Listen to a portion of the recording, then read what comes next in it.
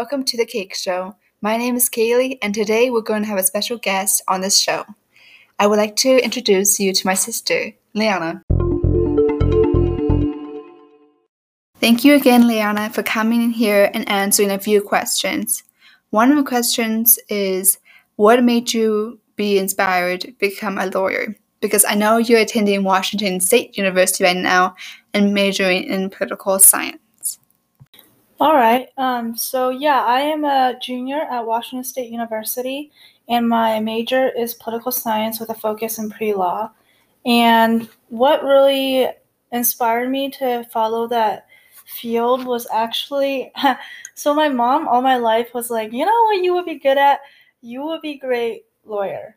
And I always objected that because I thought that was a really difficult job and there was no way I could handle the pressure of it.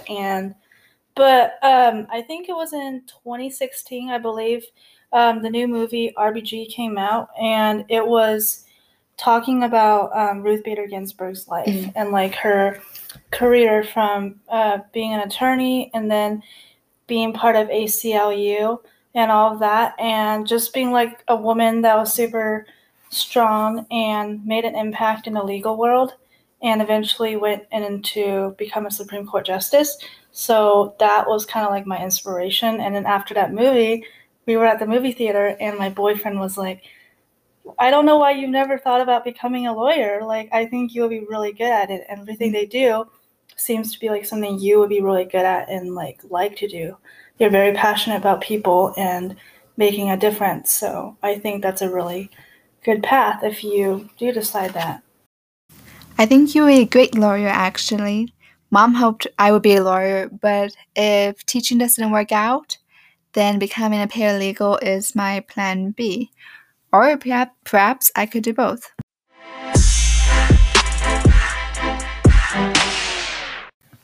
Here is the second question to you, Liana. What is something people misunderstand about you? Something that people misunderstand about me?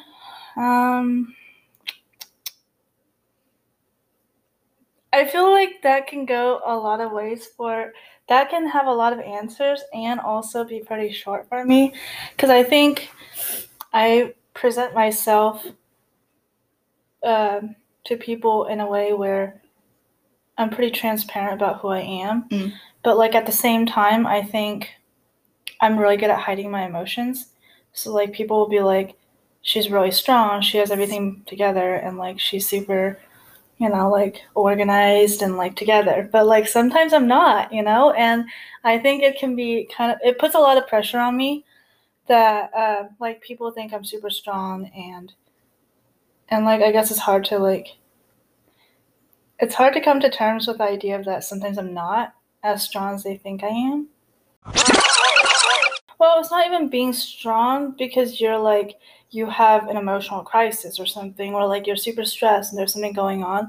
Like, I don't think that's a lack of strength. I think it's just that like people assume that because of who I am and what I've done, and like they think I'm just always put together because I bring out an image where I look like I'm put together and I know you think people always see you as a strong person, but to be honest, I don't think that's the case. You are a strong person, no doubt, but perhaps you're the one who's misunderstanding yourself. But whatever people think about you, you're a great person.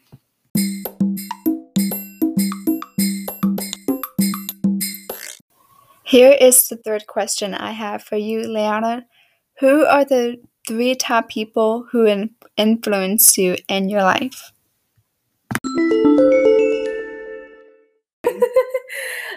I would definitely say, okay, well, RBG, like I said, she was definitely my inspiration for picking a career. It sounds it sounds like a big dream and it seems like a pipe dream, I think, right now because I'm still going through undergrad, but I'm a junior, so law school is becoming more and more on my mind. So she's definitely been as inspiration to me. Another person would definitely be I would say my mom. I think she's very strong and even though she has a lot of her own opinions, she's not afraid to say them. And like she's not afraid to have high expectations, you know. And I think that's something I admire. And like as I've been like living on my own stuff, I've realized, you know, a lot of those values I also hold. And so yeah, she's another person. And then I would definitely say my grandpa, Papa. He's, you know, he's super old and he has his political views that I don't align with, I don't agree with. But, you know, I think he's gone through a lot. He's very wise for his age and like having a very low education level. He has done very well for himself. And so I think, yeah, those are the people that are very influential to me. So RBG, Mom, and Papa. Yeah. I have one more question for Liana, and that is, what was your adoption like? The process before and after? I know this is a personal question, but this is something that we can both relate and perhaps give a better perspective or insight to our listeners right now.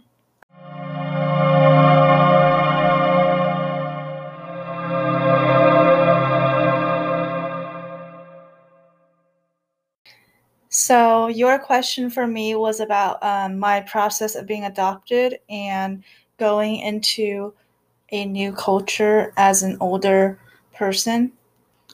I was an older kid when I was adopted compared to my siblings, and I think that was that wasn't necessarily the hard part. I think since my brother was just 1 year younger than me when he was adopted. So, and also we were all around the same age, so I don't think that had much impact.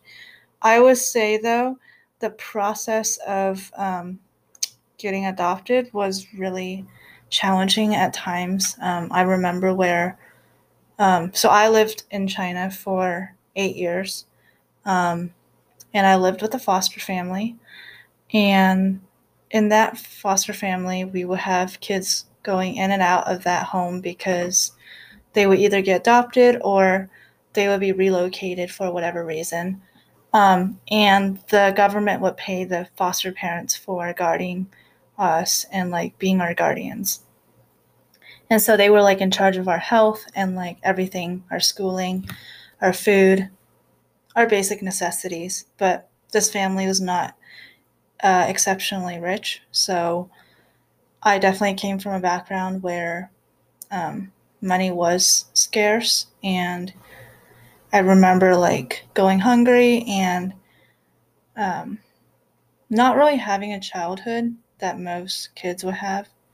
I don't want to say it was a normal childhood because I don't think normal is like, there is no really normal. But so a little bit about my adoption. Like I said, it's a little challenging because I remember like the orphanage officials or directors would come to our house and they would dress me up. My parents would dress me up in like the best clothes they had, and they would take photos of me. They were always kind of awkward because I was malnourished. I was super self-conscious. Um, I was well aware of my disposition as an orphan compared to the kids I went to school with. And so, anyways, the officials would come and like they would take photos of me, and that would go out into a database where international adoption could, where like U.S. citizens could adopt us, or so it was international adoption. And I was adopted through WACAP, and so the process of that, my parents said for the paperwork took at least 1 year, and that was just the paperwork. And then that was also getting the trip ready and having all of the expenses paid for, the plane ticket, finding hotels, and how long we're staying and stuff. And so from my perspective, I was an 8-year-old who was actually, at the time I was 7, I was posed with the question when they took me to the orphanage. So I used to live in a foster home, like I said, but prior to that year, they knew I was getting ready to be adopted. So they were like trying to get me healthy, nourished, and looking somewhat like a normal kid. So I went to the orphanage when I was 7. And that year, it was all about prepping for me to leave for the US. And I distinctively remember whenever they came up to me and asked, they brought like a little photo album that my family had sent, and they were flipping through it, and they were kind of talking to me about my options. And like, I knew as an older adult, I mean, not older adult, older kid, like I had less of a chance of getting adopted. So this was kind of my opportunity at like having a new life. So they asked me, they were like, well, there's this family in America that is very interested in adopting you. Would you like to accept that offer? And would you like to go live in America? Their family is huge. They have 7 kids, and so you will be the 8th kid. And they have 4 biological children, and they have 3 kids that are adopted from China as well, but at different times. And so in my head, this is all kind of going by fast. I'm just kind of picturing like all the possibilities I would have.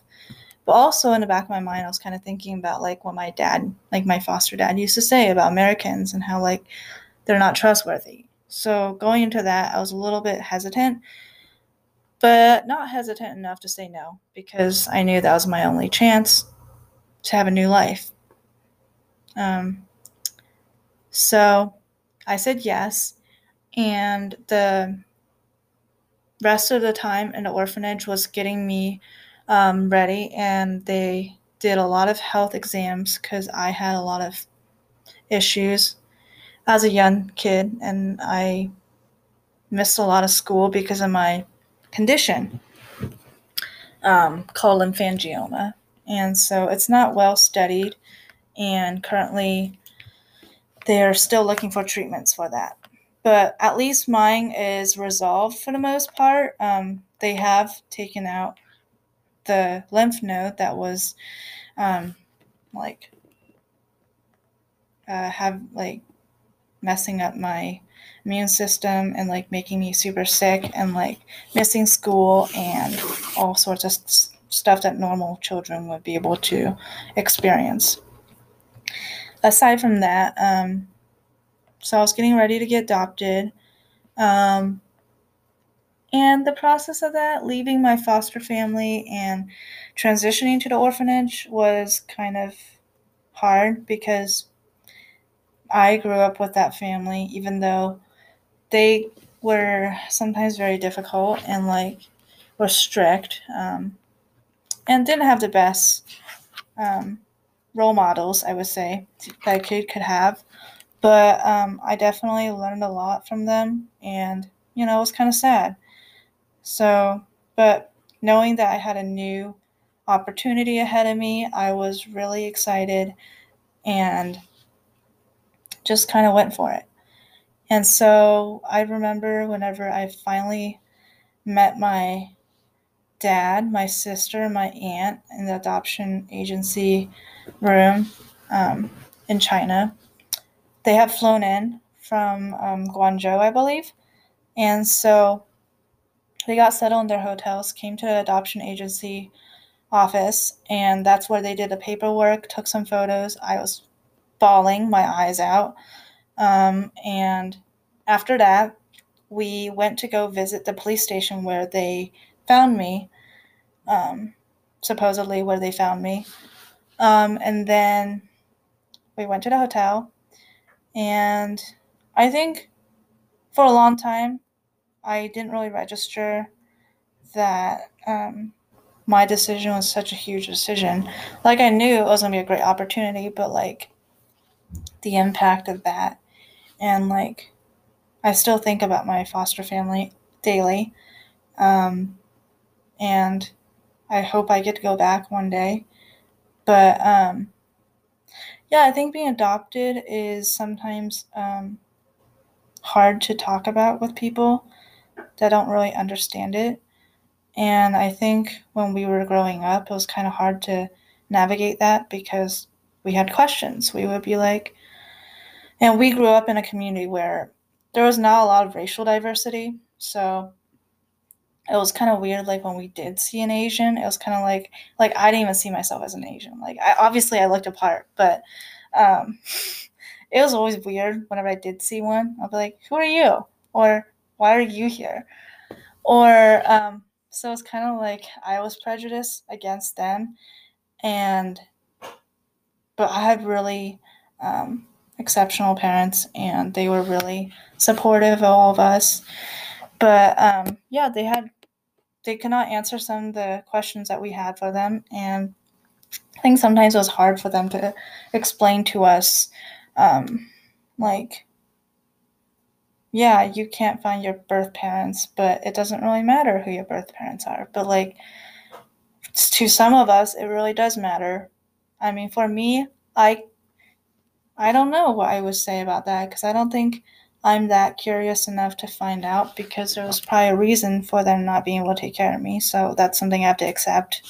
And yeah, so like some people wonder that all their life and they try and look for their birth parents. For me, my goal is just to go on with life and bring a part of that, like my new opportunity I got from coming to America and doing something good with that and just leaving that in the past. They didn't want me for whatever reason. Maybe they did want me, but they couldn't have me, so I think just moving on from that and being able to um, just kind of accept that.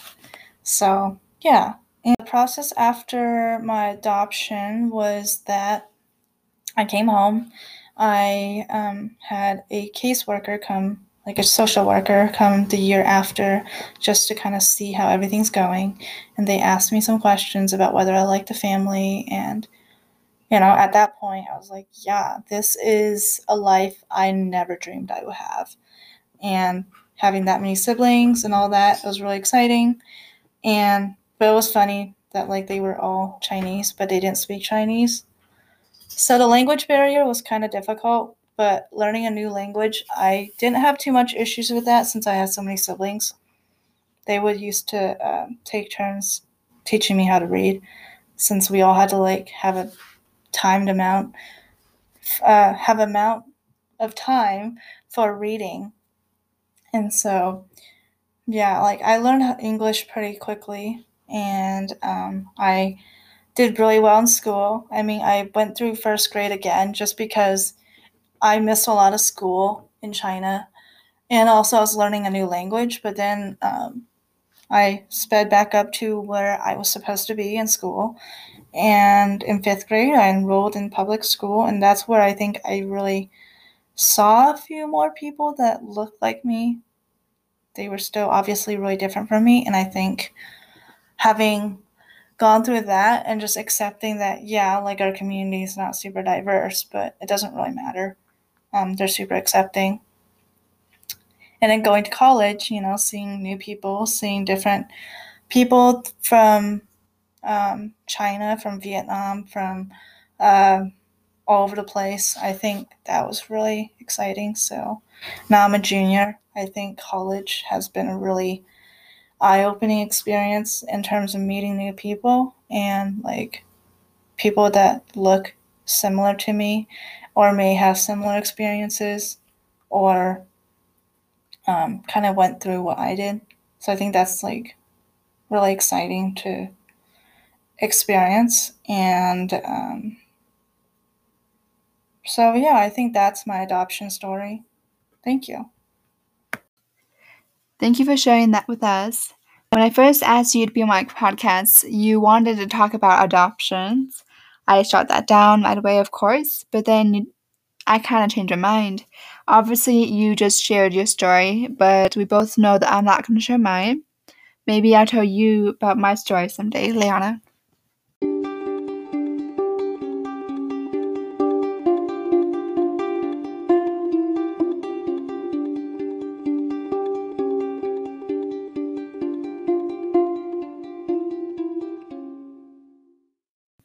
Thank you for taking your time out of your day to be on this podcast and answering all my questions. I really appreciate that. And I really hope that everyone who's listening to this podcast enjoyed it. And I hope you enjoyed the cake show.